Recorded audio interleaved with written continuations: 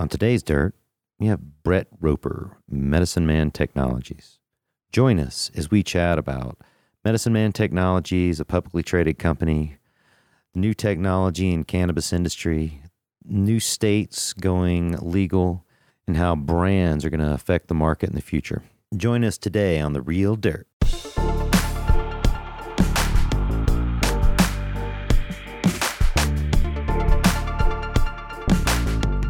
This is Chip Baker with The Real Dirt, and on today's Dirt, I have Brett Roper from Medicine Man Technologies. How's it going, Brett? Doing good, Chip. How about yourself? Oh, doing great. Thanks for coming this morning. Many of my cannabis guests don't like to show up at 9 o'clock. Well, I'm usually in the office by 6 or 6:30, so right. Well, 9 works for me well. In the future, we can do it even earlier if you want. Then I'm an early riser myself. Brett, what is your position at Medicine Man Technologies? Right now, I'm functioning as the company's CEO. Andy and I, when we first established the company back in 2014, flipped a coin for CEO and COO, and I still think he used a two-headed coin on me, but it was fine because one of us had to have that role, and he had a little bit better presence in the industry, so it worked out very well for him to start with that. Right. And then I served as the chairman of the board for several years, and then he's now our board chairman and has stepped to that role, and I've just picked up the CEO role as of June. Sure. So Medicine Man Technologies is a publicly traded company you're the CEO of. You're a Nevada-based company, but you're operating out of Denver. Right. We're a Nevada C Corp. Me and Brett met a number of years ago at their dispensary wing of their facility, and then we've seen each other at shows over the years. I've run into many of your clients throughout the country that you've helped establish new cannabis businesses in many different ways. You guys seem to be everywhere. How many states are you in? Right now, I believe we're in 14. We're also in Puerto Rico, and we're also a few other international spots. Oh, wow. 14. I thought you were going to say like 7 or something. We've been paid by people in 14 different states. That's all I know. So consulting can often have leave a bad taste in people's mouth. It rings wrong, but what you guys are doing is different than what we would consider the normal consultant in this industry. You guys, Medicine Man Technology, came from Medicine Man Dispensary, Medicine Man Cultivation. You were one of the pioneers in cultivation and dispensary operations here in Denver, Colorado. And then one day someone called you up and said, "Hey, can you help me start a license?" Is that kind of how it worked? Actually, it was, I had a relationship with a company that leased Pete and Andy the building. And at the time had kept up with them through the general contractor I introduced them to. It was actually me contacting Pete and Andy after I saw the latest grow, which they brought online in late 2014 and 15, the very clean apple room looking facility. Right. And I said, "What are you guys doing to monetize all this great experience?" And I think Andy's comment was, "We barely have time to sleep and scratch our butt, but if you know something we don't know, we'd be thrilled to talk with you." So we basically partnered up and over about a year and a half developed their SOPs and got them ready to launch as a real business, which occurred technically March the 22nd of 14 is when we incorporated, and we got our first clients starting in April of that year as well. So you don't come from a cannabis background. You come from a business background. That's correct. Business and real estate and service industry components. Right. Let's talk about the public company, MedMan Technologies. There's been so much excitement on I'll call it the penny stock. Is that the correct? Sure. Okay, the penny stock market in the cannabis industry. So much excitement, but it's really kind of confusing to so many people. What's this penny stock? Why isn't it traded in the New York Stock Exchange?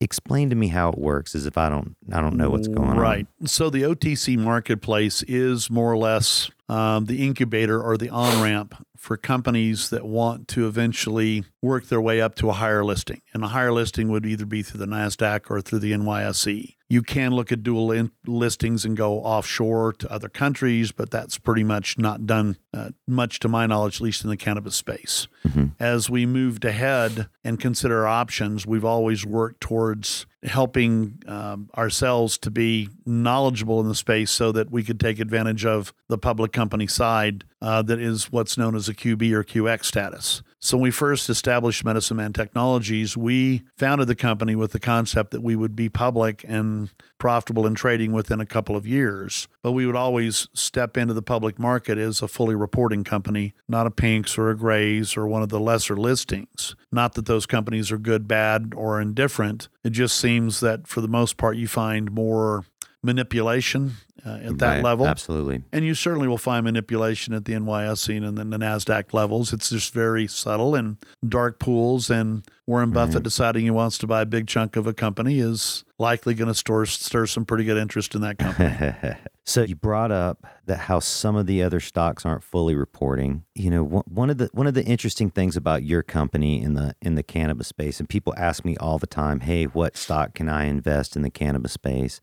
Many of the companies don't actually produce any goods or do any business, right? That's what I've noticed. But companies like Kush Bottles, Medicine Man Technologies, TerraTac. I'm giving a blank on a couple of the others that actually make something or do something. You guys make money. You actually make money. Right. Well, some years we do, and some years we don't. But our goals are profit-oriented for sure. I should say this. You have a business of consulting people. You have a product you sell, right? You do sign people up for contracts. In many of the publicly traded companies, it's just hype, right? And there's no real business that's happening. It's what they say they're going to do. Yes, it's a little bit like the Dilbert effect. Wally was going to go public with his tuna fish sandwich company and got the trophy wife, and quickly found out there was no online tuna fish sandwich market that he could serve after getting VC capitalists to give him millions of dollars. So it's that hype exists in every industry. It just tends to exist more at the onset of that industry's traction. So you saw that in the late 90s with the internet. So between 90 and 98, 99, before it all slowed down and people went away from that craze into more operating company modes. You have that same thing going on here. So it's early for the cannabis industry. There are people that claim to touch or to have something to do with the cannabis industry that are hyping or pumping or talking or doing constant press releases to try to get somebody's attention. Medicine Man Technologies, for example, a lot of companies make a public announcement every time they get one client. Right. I do that once a quarter, and I'll announce that I got 12 clients this quarter, and I've done this and I've done that. Right, because so much of that game is hype. Exactly. It's like, oh, we're doing this, and then people are excited about it, and then they buy their stock. And I won this award, or I did this. And some of those are certainly noteworthy and need to be a part of a press release strategy. But in this industry, it's better if you don't do press releases just because you need to do one every week or every other day. Absolutely. You do them when they're relevant and they're material to your company's operations. The hype of the press release, the news stories, the CNN interviews, that makes people excited about the stock, so they go and buy it. It raises the price of the stocks. And that's kind of what we're talking about here, is this marketing sales technique that's used by many companies to say something every day or every third day about what they're doing. Right. Well, you see a lot of folks in the space that, such as a Kush Bottles, and Nick, has a press release every now and then, but Nick's not out every week, maybe not even every other week or every third week, but he's out there when he needs to announce something that's relevant, or there was an 8K filing that he's required to make per SEC regulations because it's a material event for his company. So he doesn't, he typically doesn't announce that, I sold, 10,000 recharge bags today to a company, because that's really not material or relevant to his business. Right. So Medicine Man Technologies, publicly traded company. It's MDCL. Correct. On the QTC. You're on the OTC. On the OTC. You're a fully reporting QB status. Right. So within the OTC marketplace, there are audit levels called, the PCAOB audit level is required to be on the QB or QX status. If you're a Pinks or a Gray or other listing on the OTC, audits are not required. Right. At least not PCAOB audits, and the reporting is far less stringent. Right, and that's where the dubiousness can take place. And the Pinks and the Grays. Almost anywhere, but it's more likely to take place. You don't have to report what you're doing with your income. Exactly. Well, it's there are a lot of interesting companies out there, MJNA and some of these others that have been pinks for a long time, and they've made several releases that they're going to move up to the QX status, that they are going to get their financials audit worthy, and hopefully at some point they're able to meet those goals and objectives. Once again, the OTC marketplace is an incubator or an on-ramp for public companies that aspire to higher listings and more longevity. Right. So those that are able to transition from pinks to fully reporting and maybe to QX and maybe to a capital markets listing on the NYSE, which is the on-ramp for the NYSE, or a similar level for the NASDAQ. These are all steps that legitimate businesses try to take in order to grow their company. Right. And the SEC set this up this way so that, me, Johnny Q Public, could start a business and start it with a small amount of money, build it myself, not report it, then start reporting, which costs a good amount of money to report, and then move from this penny stock to the NASDAQ. Right. Penny stocks typically are those stocks that trade at less than $3 to $4 per share. Right.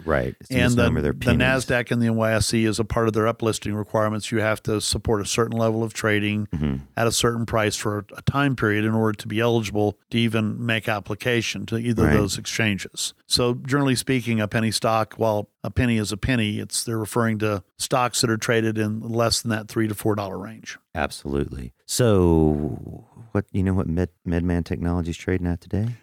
We've been running in the $1.35 to $1.45 range. Okay. The company only sold stock privately one time. We raised a little bit of money in November of 2014. Okay. We did a private placement where we went to friends and family to put some additional funds at our ready if we needed them. And actually, we didn't hardly use them for about a year and a half, but we raised money at $1 a share. It was a $10,000 minimum maximum. And we sent it out to 50 friends and family, and we got 27 subscribers day one, and we closed it at that point because we were going to stop at 25. Oh, yeah. So we did that as a purposeful move because typically FINRA, and FINRA is also Financial Regulatory Authority, is also part of the framework that watches over the public and private company space. So the SEC, FINRA, Depository Trust Corporation, which clears stock and manages the stock allocations and reporting, those are all critical to managing the business as a whole. Right.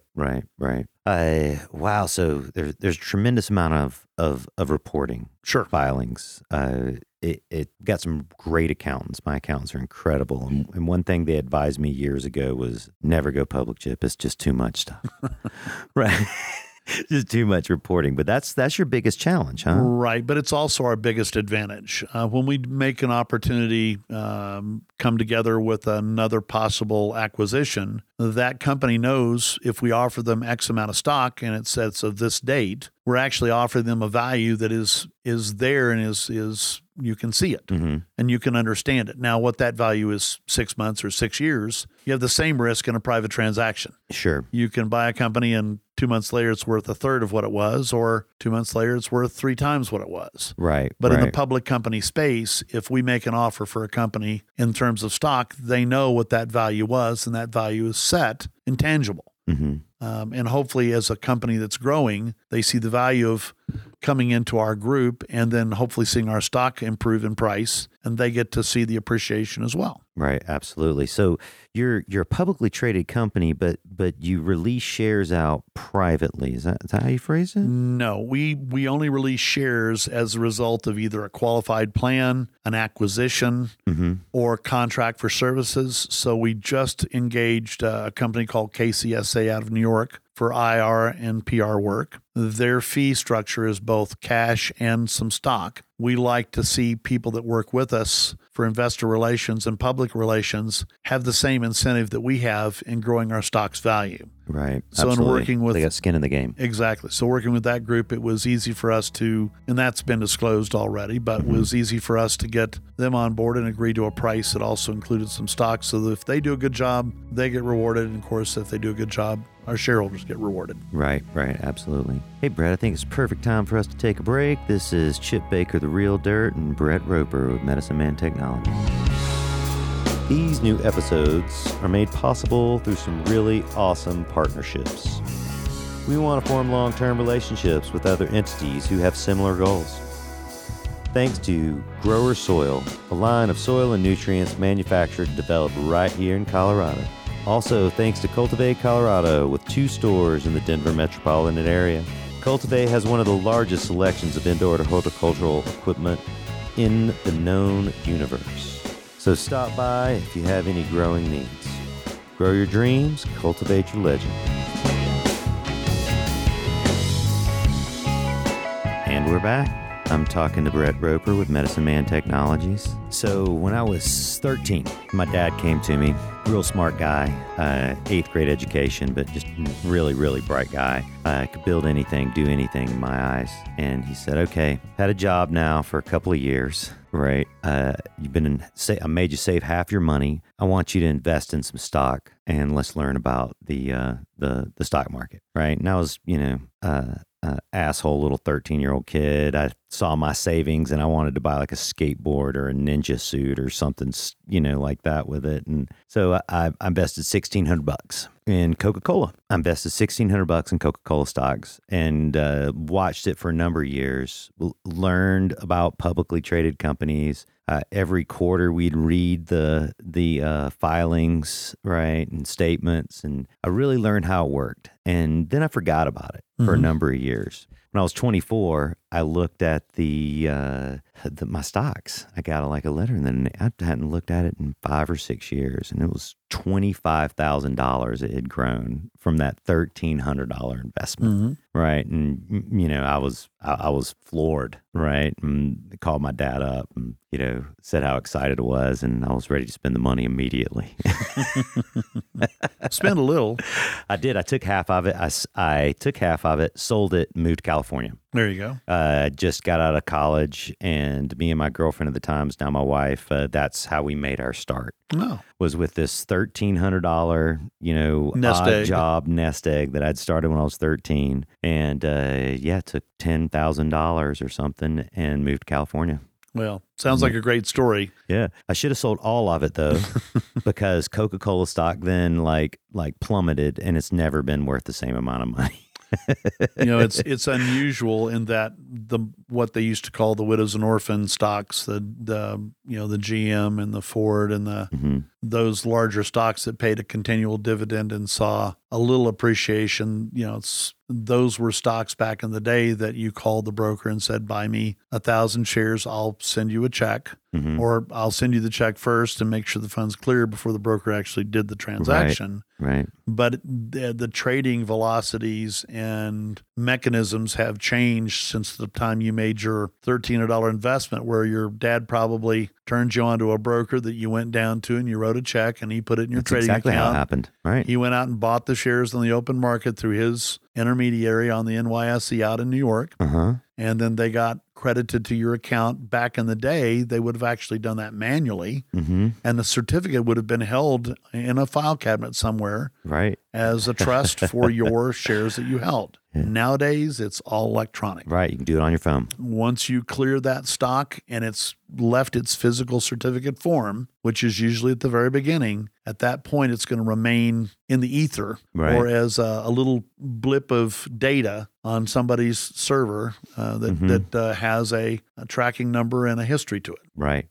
Yeah, it's amazing. I got exposed to E-Trade like 2013, 14, right when cannabis was being legalized recreation here in Colorado. And at that point, there was a tremendous rise in a lot of the public stocks. Right. There weren't that many on the market that have served the test of time. But yeah, we bought it. We bought a bunch of stocks, on our phone. We're looking at it every day, looking at rates, selling them, buying more, selling them, buying more. And it was incredibly fun.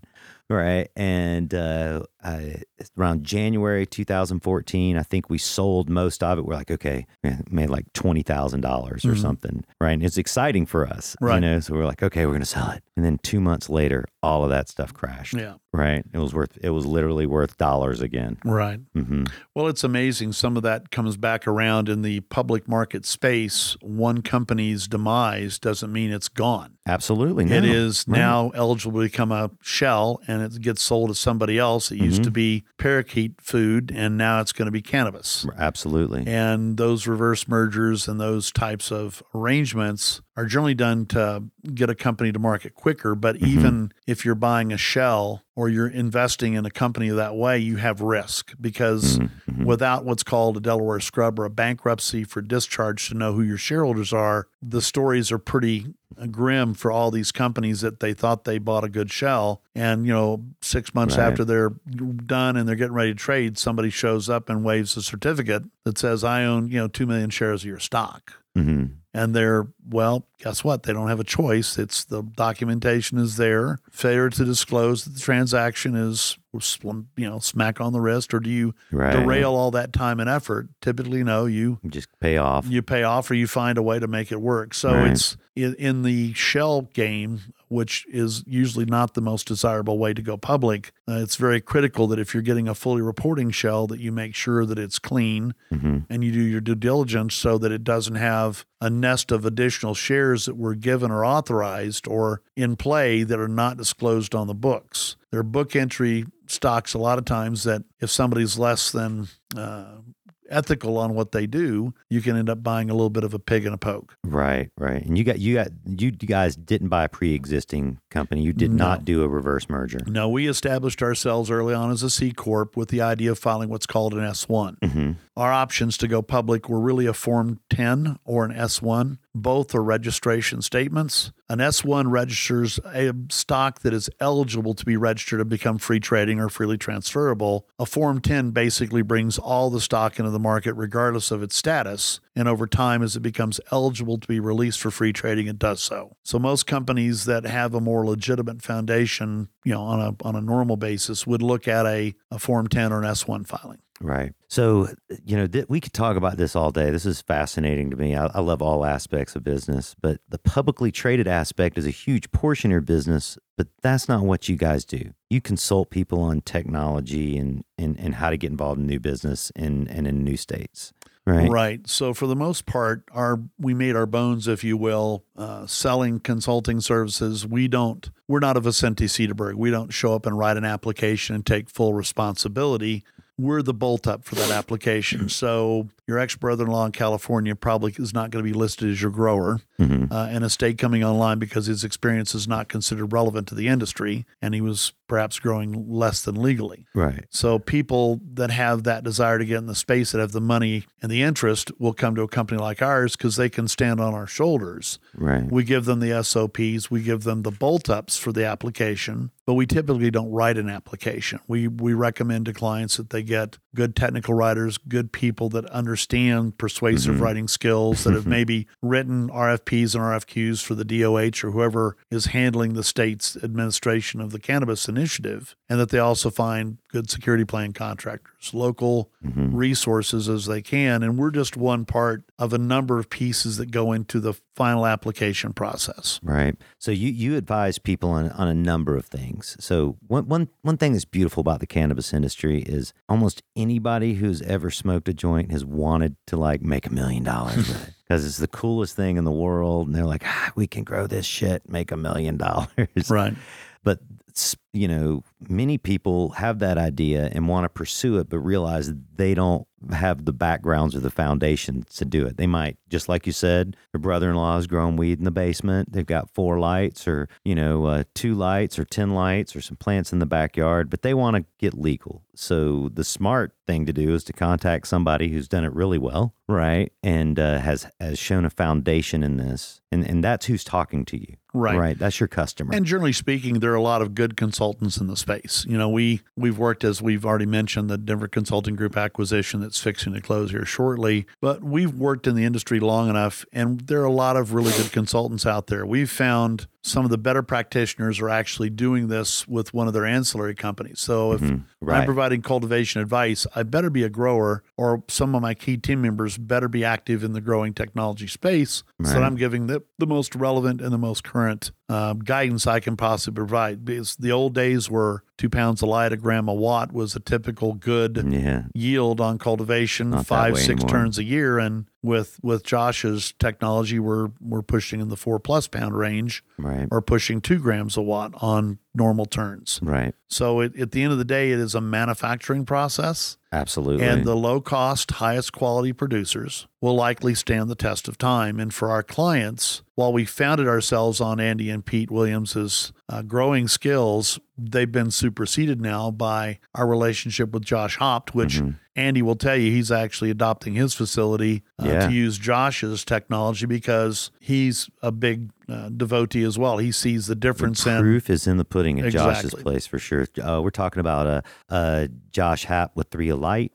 He was on a show just last week or the week before, as a matter of fact. And I've seen hundreds of gardens, Brett. Hundreds of gardens. I've been studying cannabis for 30 years. And I'll go into people's gardens and they look a little different every time. And they might always look good, but the grower will say, oh, I'm having this problem or that problem. And Josh may say the same thing, but as I've been into his facility, he's got 29 grow rooms. I've been to his place 7 or 8 times. Every single time it looks better than the time before. Right. It's incredible at the consistency that he is able to do. Right. Well, and he's all about, a very consistent approach to nutrient management, to light management, to cultivation management. They do something. It's not just one thing. Right. It's a combination. It's his 9-spoke wheel, if you will, of cultivation. One of the things they do that's unusual is they call it a schwazz. Sure. Where they strip the plant down day one of flower. And most growers would tell you the plant's going to rebel. It's going to go to sleep on you. It's going to hermaphrodite. It's going to not do what you expect it to do. Underperform. But he replaces those fan leaves with a nutrient base that's very consistent that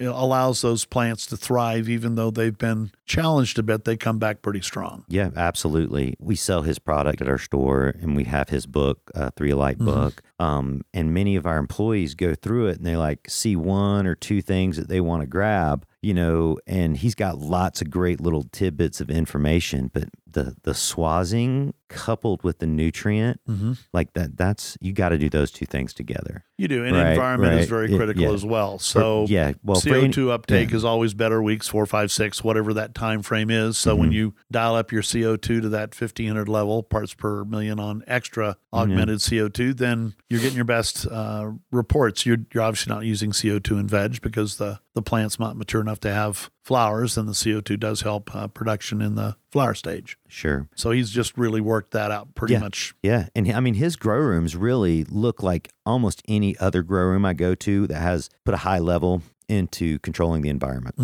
It's really his technique and application of technology that everyone else is still using, right? But it's just the way they put it together that makes it work. Right. Josh runs many nutrients throughout the plant's life expectancy, and a lot of your large growers, a lot of your larger growers want to just run 2 or 3, and they want to be able to use automation. They feel like they can treat every plant the same. And Josh has been very discriminatory, and I think that's why he gets the yields he gets. It costs him a little bit more to get those, but would you rather spend an extra $200 a pound and get 4 pounds of light? Yeah. Or are you happy to save that 200 and get 2.5? Yeah, right. Yeah, absolutely. So Josh is just, maybe we should step back here because we've kind of talked about you guys as a consulting company, but you're also a brand warehouse. You are, and you alluded to this earlier, you're buying, or maybe buying's not the right term. Partnering with other companies such as Josh at 3 Alight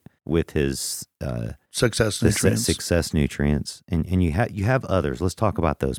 Right. So the company's first acquisition announcement was a year ago, this past August, when we announced that we had a deal in principle through a binding term sheet with Josh Hopt for 3 Alight and Pono Publications and Success Nutrients. Pono Publications and Success Nutrients are his 2 corporations.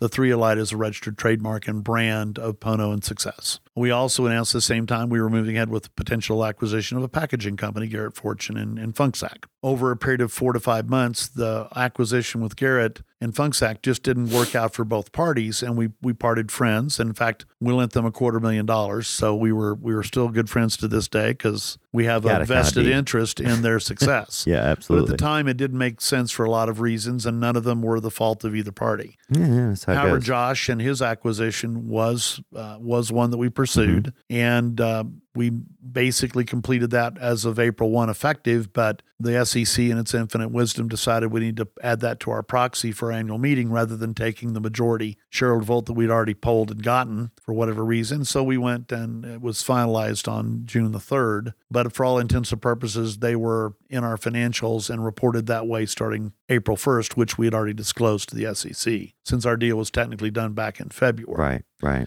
So once we absorbed that company, and we're still working to absorb them because there's a lot of moving parts, we'd also begun looking into different consulting group. And we made an offer to them, Justin and Greg, and we made an offer to them in May, and we're hoping to get that closed a week from Friday. But we got our due diligence done. We have their financial statements so that they're PCOB compliant and they're audit ready so they can be uploaded into our financials, which is a part of the requirement on an acquisition. Now, it took us a little longer for Josh's company because there were a lot more moving parts, and it was more expensive for the company to get his books, if you will, up to spec. Right. But at the end of the day, big business. We were able to do that successfully, and there were nothing that we were alarmed about in our due diligence process, so we moved ahead. We're currently talking to some other companies, and I believe we disclosed one group in an 8K back in June in Canada that's talking to us about being our exclusive nutrient and service representative in Canada. So we have been exchanging documents with that group as disclosed in the last 8K in June, and we're hoping that that will mature and become something that we can report on. If not, it'll go by the wayside. But you look at a lot of deals before you find the ones that work. Right. We're also working with another group that is disclosed on the extraction manufacturing side. So we're in deep discussions with them on their technology and their skills, and bringing them in as one of our partners or as a stock for their company deal. So this is all ancillary products. You're not direct. It's not directly with the plant. Right now, we're not, although within our filings, we've already disclosed that we have a tacit agreement with the Williams family for possible acquisition. We'll obviously be actively supporting the state initiative that may allow public company ownership, because right now Colorado has a prohibition. But we're hopeful that next year Colorado will look at that and look at a fully reporting public transparent company as being an even better shepherd and steward of that company's money than a private company that doesn't have to disclose anything. Absolutely. So we're very hopeful the state will look on that option kindly. And once again, when you look at a fully reporting audited company that's current on its filings, that transparency we think is something the state should be excited about. So we're hopeful that they'll modify their rules to allow a certain level of public company ownership, at least at that QB or QX status level. Yeah, that never really made sense to me, because the way that Colorado designed all their laws, it was with transparency. It's hard here to divert product. It's hard here to have bad employees or unregistered employees. I know it can be done, I'm sure, but they really thought about a lot of stuff. And it seems like publicly traded companies fit right into that realm. Well, we believe they do, and we're hopeful that the state and the legislature will look at this opportunity next year and perhaps come up with a solution that would allow us to own and perhaps operate. Right now, you had Derek Peterson and TerraTech, who announced late last year that they were buying Bloom. And that was one of the first instances where you have a QX or QB status company who reported to the SEC their intention to buy a touching the plant company, because they own dispensaries, cultivations, and extraction mechanisms. And we were all quite surprised that in March the 8K went effective, and the SEC basically, I think, by not derailing the acquisition, by their quiet acquiescence, basically said, look, if you're doing it with an estate that's legal, you're keeping it out of the hands of minors, and you're keeping it into your state, and you have a robust state infrastructure that can kind of manage it, then far be it from us to come back and say you can't touch the plant. So a lot of us in the industry got very excited when that happened late last year, and we were all thrilled for Derek and for TerraTech. We believe that's a good acquisition for them, and hopefully that company will begin to show some profit potential here in the near future. Profit is one of my favorite subjects. Hey, I think it's perfect time for a break, and we're going to come back and speak just about that. This is Chip Baker with The Real Dirt, Brett Roper. You can download this and other episodes on iTunes at The Real Dirt Podcast or on therealdirt.com. We'll be back in a moment. Denver NORML is an organization that advocates for the rights of every marijuana consumer in the Mile High City, while also creating long-lasting partnerships with local businesses that share our values, a deep love for the community, the cannabis plant, and a commitment to educate our audiences. Thanks, Denver NORML. All right, and we're back. This is Chip Baker and Brett Roper with Medicine Man Technologies. My listeners really want to hear about two things. They want to hear about weed and weed money. Right. Now, I said this earlier, about how people want to make $1 million with cannabis, and you've seen people do it, and I've seen people do it. Maybe you have some insight for our listeners as something that you might see in the cannabis industry as a good opportunity to be involved in right now, or maybe like where a good revenue is being made in the cannabis industry right now. Well, I think if you look at the last couple of either New Frontiers or the BDS Analytics reports, the largest growth seems to have come in investment capital into the cultivation space. However, the extracted products lines are making a really strong run as well. So Colorado, going back 4 years ago, probably 90% of its sales were plant related and 10% or less were extraction related. Mm-hmm. This year, they're talking about maybe as high as 40% of the products sold will be an extracted based product, whereas 60% will still be flower. And what we see is a trend that doesn't mean that you're smoking less flower. What we see is a new trend of new users or new curious folks that say, I would never smoke it because of the carcinogenic effects of tobacco and other things that I fear. The extracts you can vape. But if I could ingest it, or I could vape a pure oil where I know I'm not getting some other element thrown in, I'm interested. Plus, there are people like myself. I've always been somewhat of a, I stay between the lines. The lines are my friend. And because it was illegal and because I didn't have an interest in it, I would have stayed on. But you look like such a stoner with the tie-dye and the Rasta haircut. Hair, right? It's all giving me away, obviously.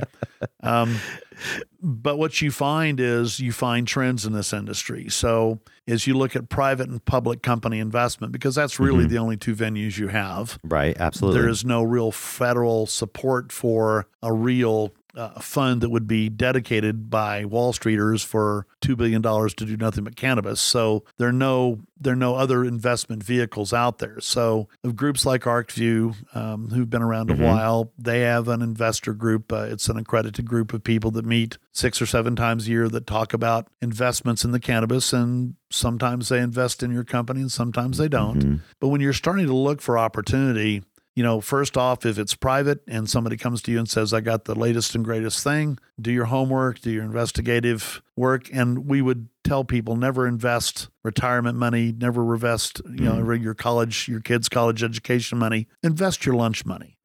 Invest a couple of car payments, or invest what you have to lose. Don't be swooned away from your money because it seems like something of real value. And of course, once in a great while, it's like playing cards. Once in a great while, you have to fold even though you have the winning hand. Right. And the same can be said for investment in cannabis. Limit your losses when you can and take advantage of gains that you're able to create with the right investments. So in the public company space, you have companies that actually do generate revenues, that those revenues are trending in a positive direction and they appear to be growing. And over time, they expect to be more profitable, which means hopefully their stock will get better traction and will appreciate and provide a return to somebody. So most of the investment coming in now is I don't buy the stock to get a dividend. I might lend a cannabis company some money and get paid interest, but likely I'm lending it because I'm helping them buy their newest air conditioning or their newest lights or the newest extractor. And I'm just kind of bidding out some of the capital that they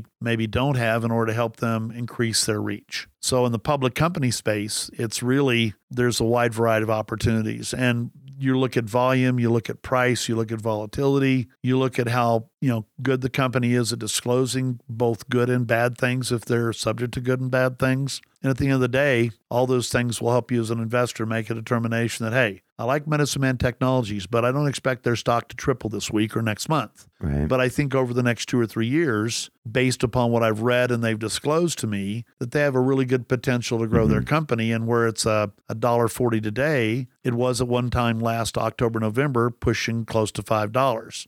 Now, I'll be the first one to say we didn't deserve being worth $5. Right. We were never a $5 stock. So when the stock began climbing, as an officer and director of the company, that's my worst nightmare, because I know the only way to go after that is for it to fall back down again. Right. The fact that we opened up as $1 a share and I had us pegged at $1 to $1.50 share stock, we're right there today, and I'm very comfortable with our stock price. But I feel like over the next several years, we're going to see substantial appreciation of that value and substantial growth in our revenues, which will help drive interest in our shares. So whether you're looking at us, Kush Bottles, TerraTech, American Cannabis, there are a number of people out there, but the one person I would also tell your investors to talk to is Alan Brockstein with 420 Market Fee folks. So Alan is an ex-Kidder Peabody analyst. He has a website.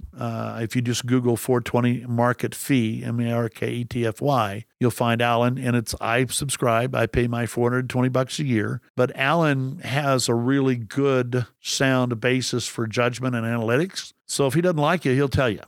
Right. If he thinks the stock is being pumped, he will tell you. A couple of weeks ago, he made a comment about Mass Roots and the fact that they had some unknown support that Isaac obviously didn't know about at the time, but there was somebody working his stock. And as the CEO of the company, you've got to keep up on that stuff and watch the reports. And, Isaac, clearly the company didn't authorize the support, but one of the shareholders or somebody got together and put some money into 2 or 3 groups that then kind of pumped the stock for a while. Sure. And so you're pumping it is they buy and sell frequently on a day, and that increases your daily trade share. So it increases your overall value. They increase the value and then they sell. Well, hopefully that's what happens. A lot of times they don't get any extra traction. The stock languishes and you spent your money for support that didn't get you anywhere. So Isaac's just one example, and Mass Roots, obviously with its latest acquisition, hopefully it will continue to do well, and it'll get to the point where it has some good revenues that it can grow its company on. But, all these companies have, opportunities embedded within them, and it's, you just kind of have to look around and discover which one you think has that best opportunity. So Alan Brockstein, by way of example, we were put into his focus list. The day that he bought our stock for his focus list and his little holding base, within 30 minutes, his followers, we jumped up over 100,000 shares of volume in 30 minutes. Wow. We were lucky to do 20,000 shares a day. So Alan, while he's not a promoter, he has influence. He has influence, but what Alan does is every time he buys or sells, he makes that announcement to all of his subscribers. So he's a little bit like a Mad Money of Gene Kramer. He obviously doesn't hold for personal, but he's there to talk about the industry as a whole. And what we found is with Alan, if he's comfortable with your stock and feels like you're doing the right things and doing all the right parts, he's not going to come out and promote you, but he's going to say, well, this is a company I like a little bit better. They actually have revenue. They seem to have a good plan. He can analyze it. Exactly. He said for us, they may have overpaid for Josh and 3Light and Pono publication success, but hopefully that works out for him. And then he comes back, 2 months later and says, I think they got a hell of a deal on Denver Consulting Group. Because I look at some of the other consultants in the space and I see their market cap and their value, and I see what they're buying DCG for. And I think that was a really astute purchase. Yeah, absolutely. So you have people like that will help influence and give guidance. So like I say, I dance into Alan's site once a day and look at the boards and see who's talking about what. And once in a while, I'll make a comment, but my handle in that is MDCL CEO. So if I make a comment, they know exactly who's making that comment. Sure. Sure.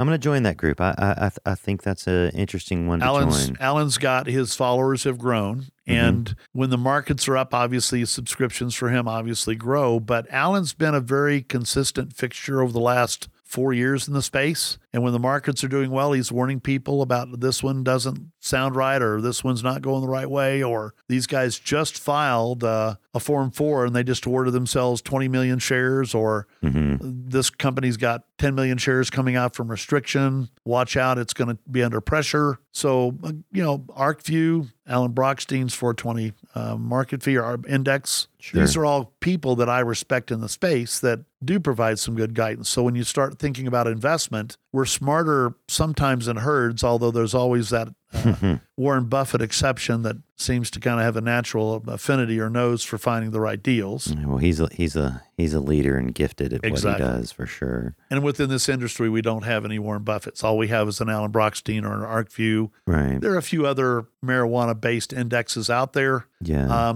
They are I not. follow ArcView, NCIA, Cannabis, MJ Business. I follow all their newsletters. Right. And MJ Business is probably your 800-pound gorilla on the street as far as shows. Yeah, absolutely. And activities. So their show this year in Las Vegas is actually in the convention center. It outgrew the Rio. Yeah. And last year, we've been platinum sponsors for several years, but last year they literally sold out the first day. You couldn't get a ticket to go in on the floor. I know. I showed up in the afternoon thinking that I could do like I'd done every other year, and I couldn't get a ticket to get in, and then nobody would everybody was so excited and busy with it. I couldn't get a bat. It was unexpected. And you still have other groups, the Cannabis World, Cannabis and Business, or World Expo and Business. Their group has been at Javits Center the last couple of years. They're interesting, but they haven't gotten the same traction that MJ Business. You have CBE, Cannabis Business Executive. That's Rob's group, I do that one too, right? They do a pretty good job. We like them. We've advertised with them a few times, and they seem to be good players in the space. So, there are a lot of good web-based information sources that an investor should take advantage of. They should read up.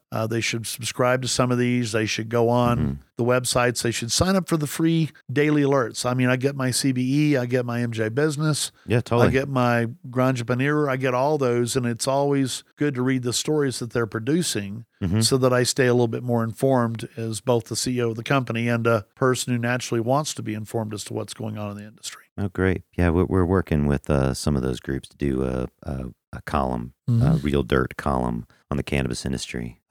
So this is now national, international even, right? You mentioned you're in 14 different states. There's, I can't even keep up with it, 30 plus states that have some type of cannabis law 29 on it right now. 29. And there are 8 that have adult use, not including D.C., which has an adult use initiative that was passed. So you have 29 states that have cannabis-related legislation, even Texas, who I grew up in Texas. And Texas even has it, yeah. Well, absolutely. they used to, you get caught with The anything, joint, you'd go to be jail for years. forever. They'd bury you into that jail. Absolutely. So yeah, to from see Georgia. Texas actually adopt the low THC initiative for epileptic children, adolescents, was interesting. It's all they've done, and they only have 3 licenses they've given out, and that market is just so tiny, but it is a step in the right direction. Right, you got to start someplace. Get your toe in the water. What's is there any state or concept that's really exciting for you right now? California. It's funny. I get it. California passed legislation back in '96 for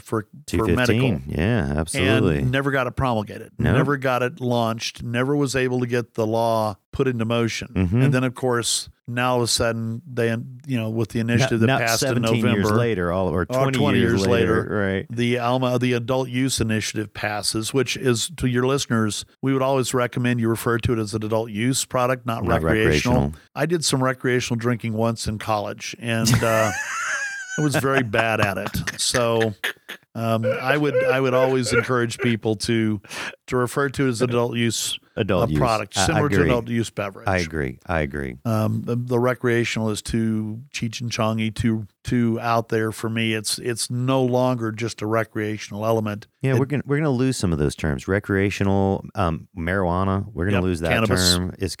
It will be cannabis. Yep. It already started. It's we've been saying it for 20 years, but Right. the past like 2 years, everybody's using it now. So in California, you have what's called conditional use permits that have been issued by local jurisdictions, cities. In some cases, some counties have weighed in to say yes or no. So you have this patchwork in California of all these different jurisdictions that have given some sort of nod yes to a grower, a processor, an extractor, a dispensary. You have the LA initiatives that were way back when. So you have the pre-ICO groups that survived and are kind of around. You have this completely interesting patchwork of elements that are now going to, under Lori Ajax's control, because the state just passed a new legislation here a couple of weeks ago that says not only we're going to get medical done, we're going to get the adult use done at the same time. So we saw some regs come out about 45 days ago, and we all began to get excited and look at them and say, well, if you'd fix this or do that. And then all of a sudden the legislature comes along and says, well, we think this needs to be done, at one fell swoop. So I think the various agencies now that are involved with the cannabis initiative are all ramping up at an even more feverish pace. I know Metric, I believe, well, not Metric, but one of their offshoots, I think, is going to be their track and trace program. Yeah. So the only state to have track and trace. Most of the rest of us are seed to sale, but California's got to find a better description. So we're going to call it track and trace there. Right. Absolutely. So you're looking at a lot of things happening, I think, over the next 4 to 5, 6 months in California. And there's been a little bit of a gold rush, if you will, to investment capital and opportunities. I know we're working with several groups that have licensed or are using our Cultivation Max products, but we're excited for what that state's about to do. We believe that, if you know anything about the industry, California was one of the sources of cannabis from way back when, as it came over from whatever land race strains in Asia it sprung from. And Thai, Colombian, Mexican, Afghan, Indian, all of it, right? Exactly. African, all came. So it's made its presence known, and I think California's always had a strong reputation, especially Northern California, for outdoor grows. Absolutely. Humboldt County and the Emerald Triangle have very strong roots and connections to the industry, some legal and some not so legal, but most private. But it's funny, we've watched Colorado displace what used to be a thriving black market for California products back in the 2005, 8, 9, 10. Medical comes along, gets traction with the Ogden Memorandum in 9, and all of a sudden everybody's getting in the business. And what's happened is our market has grown to a point that we have legal access, both medically and adult use, that has caused that October, Croptober influence to be much less influential in Colorado because we have our own. Well, part of it's the track and the seed to sale system here. Exactly. Right. Exactly. There's less room for diversion. There is. And while there's still diversion and there's still growing going on at that private, caregiver level, it has become a much more predictable market. And as a result of that, Colorado has seen compaction. We've seen the price go down because of competition. And it's really, Colorado's done a good job of letting the market forces drive pricing and product availability. So you have some wonderful companies out there. You have Incredibles, who make an incredible candy bar, and they have a great reputation. Rick and his team over there have worked hard over the years with Bob. And when they used to sit on the corner and beg for trim because they didn't have their own grows, but they have great I mean, Dixie Elixirs has good products, the Can Core, Keef Cola. There are a number of Mary Jane Medicinals. There are a number of great products out there that have gotten traction, but because that traction's there, we begin to find price pressures. And where, when we went adult use, you could find $4,000 pounds wholesale. The wholesale prices dropped to around $1,200, as I recall the last BDS update that I got this week. And it always runs nationally. There's always a delta between indoor grown, basically greenhouse or light deprived or modified, and outdoor. So we'll always see somewhere between $150 and $200 delta between each one of those levels. So the perception of indoor is that it's a higher quality, it's grown more consistently, and the perception with greenhouse is it is in a breathing natural greenhouse environment, which maybe is a little bit more difficult to control. And then, of course, you have outdoor, which is clearly subject to weather. I know the Northern California folks do not pray for rain. Absolutely not. The couple of weeks before their harvest, because it can destroy their Right. their hard work for the year. Right. So, or even all of the season, really. yes. Right. Then it seems like I hear that about every 5th or 6th year, you take a little bit of a whacking if you're an outdoor grower, but you're a one crop wonder and you do a great job. It's farming. And you you get bumper crops some year, and some years you don't get anything. Exactly. So in this industry, as you look at competitive influences and prices, I believe California market is still running in the $2,000+ range wholesale for a pound. And if it's really good quality, it'll be higher than that. But while it's trading at $2,400 for a good OG that, the platinum or one of the ones that people really like, if you get it out of a greenhouse, it's going to be $200 less. If you get that exact same strain from Northern California, it's going to be $100, $200 less. Right. So there's always been a discriminatory market that is placed a higher value on those elements. Right. So as you look at California, in California, they've developed that. They had the it's ability national. to discriminate. Yeah, and I think it may have sprung from California for all I know, but I know that. Well, in the past, you couldn't discriminate. You got whatever weed you could get. Exactly. Right? Exactly. And then as it changed, you could be more discriminatory. I'll pay a little more for something I perceive to be a higher quality. I want something. Yeah, exactly.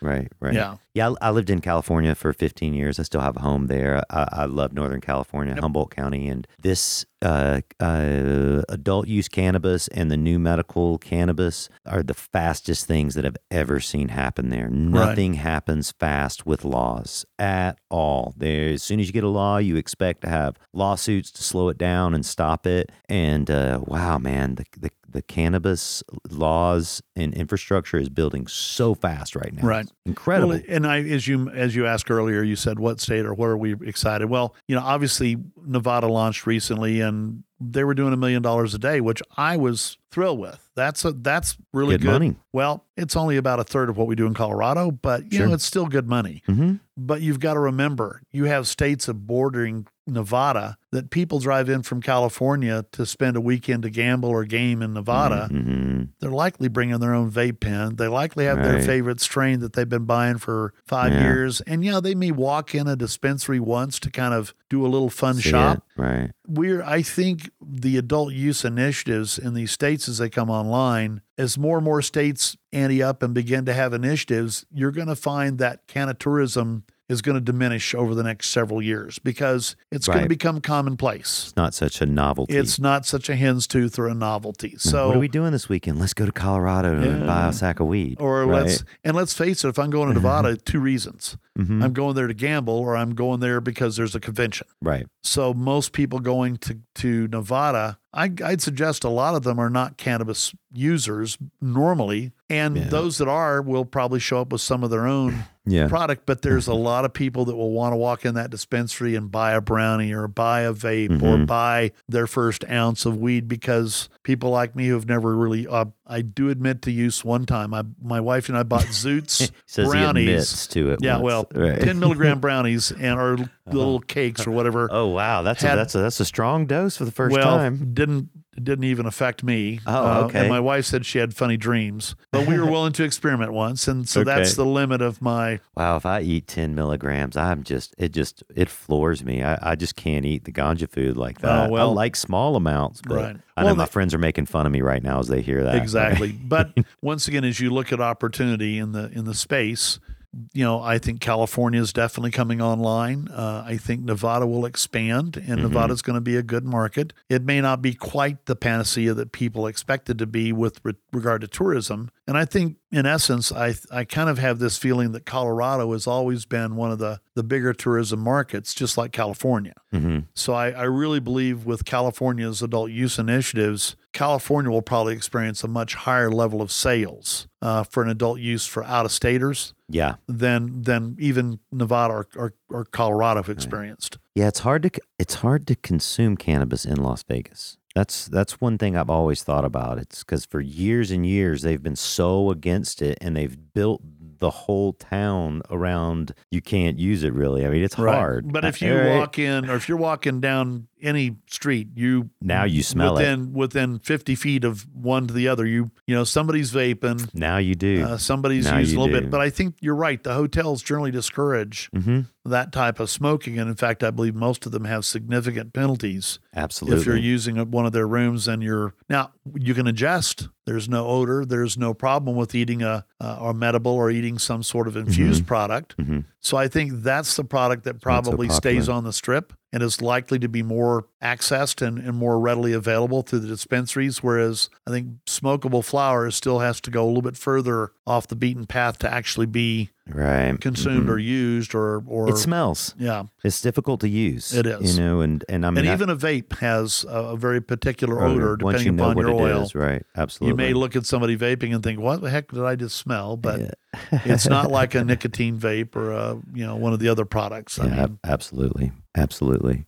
Wow, I love talking about cannabis business. This is so exciting. Brett, this has been an awesome episode. Appreciate you joining me here today. I guess I got one more question for you today. If you could look in your crystal ball to see the future of cannabis, what's going to happen 5 years from now? Can you tell me what that is? I would hope 5 years from now, the federal government has come up with a mechanism to manage and control or monetize cannabis on a tax basis.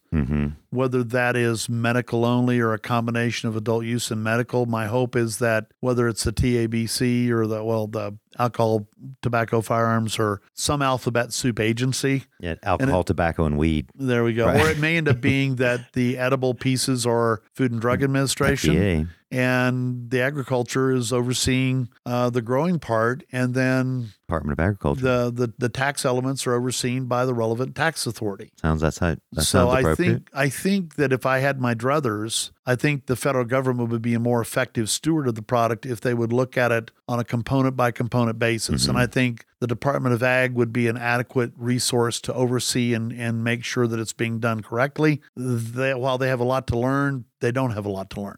The Food and Drug Administration obviously has been an effective organization within our state and our country for a long time. And I think if you legalized it and said, hey, anything that's infused or has a food grade element in it is going to be overseen by the FDA and you'll have to be FDA compliant. I think that's an excellent position for the Fed to take. And then from a taxation standpoint, it becomes just okay, if it's medical, it's only 5% excise tax. If it's adult use, it's 15%, and the point of collection is at the state and remittance through a normal tax channel that the Fed establishes. And I think that kind of deployment makes good sense. I think it helps getting it from Schedule 1 to, we would prefer it to be unscheduled or descheduled as people require. Right. Schedule 2, unfortunately, still requires full pharma oversight. So Schedule 2 without a waiver doesn't make a lot of sense because you'd wipe out billions of dollars of infrastructure across the country and tens of thousands, if not 100,000s of jobs. Absolutely. So I think the Fed's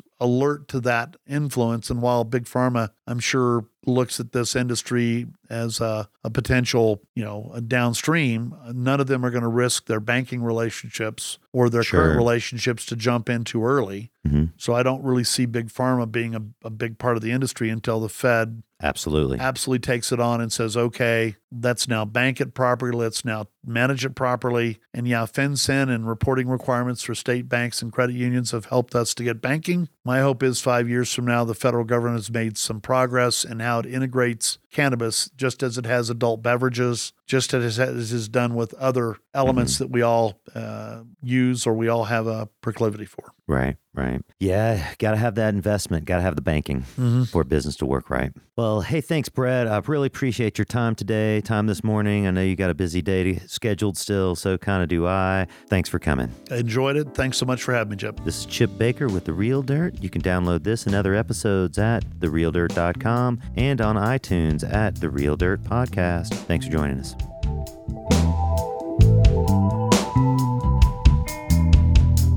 Thank you for joining me today on The Real Dirt. Thanks, Brett Roper from Medicine Man Technologies. It's an incredible conversation with you. There's such high-level business going on in cannabis business right now, and you're a prime example of how people from all walks of life and all businesses can be involved in the new and modern cannabis business. Hey, if you like this episode, download it on therealdirt.com. You can also download this and other episodes at therealdirt.com and on iTunes, The Real Dirt Podcast. How many times can I say The Real Dirt, The Real Dirt, The Real Dirt, The Real Dirt, The Real Dirt, The Real Dirt? Hey, I also want to thank our sponsors, Cultivate Colorado, leading the way in hydroponics and organic supplies in Denver, Colorado, and throughout the Front Range. Also want to thank growers, manufacturers of local Colorado potting soils and nutrients. Hey, thanks Denver Normal for leading the way with political action. Thanks again. The Real Dirt.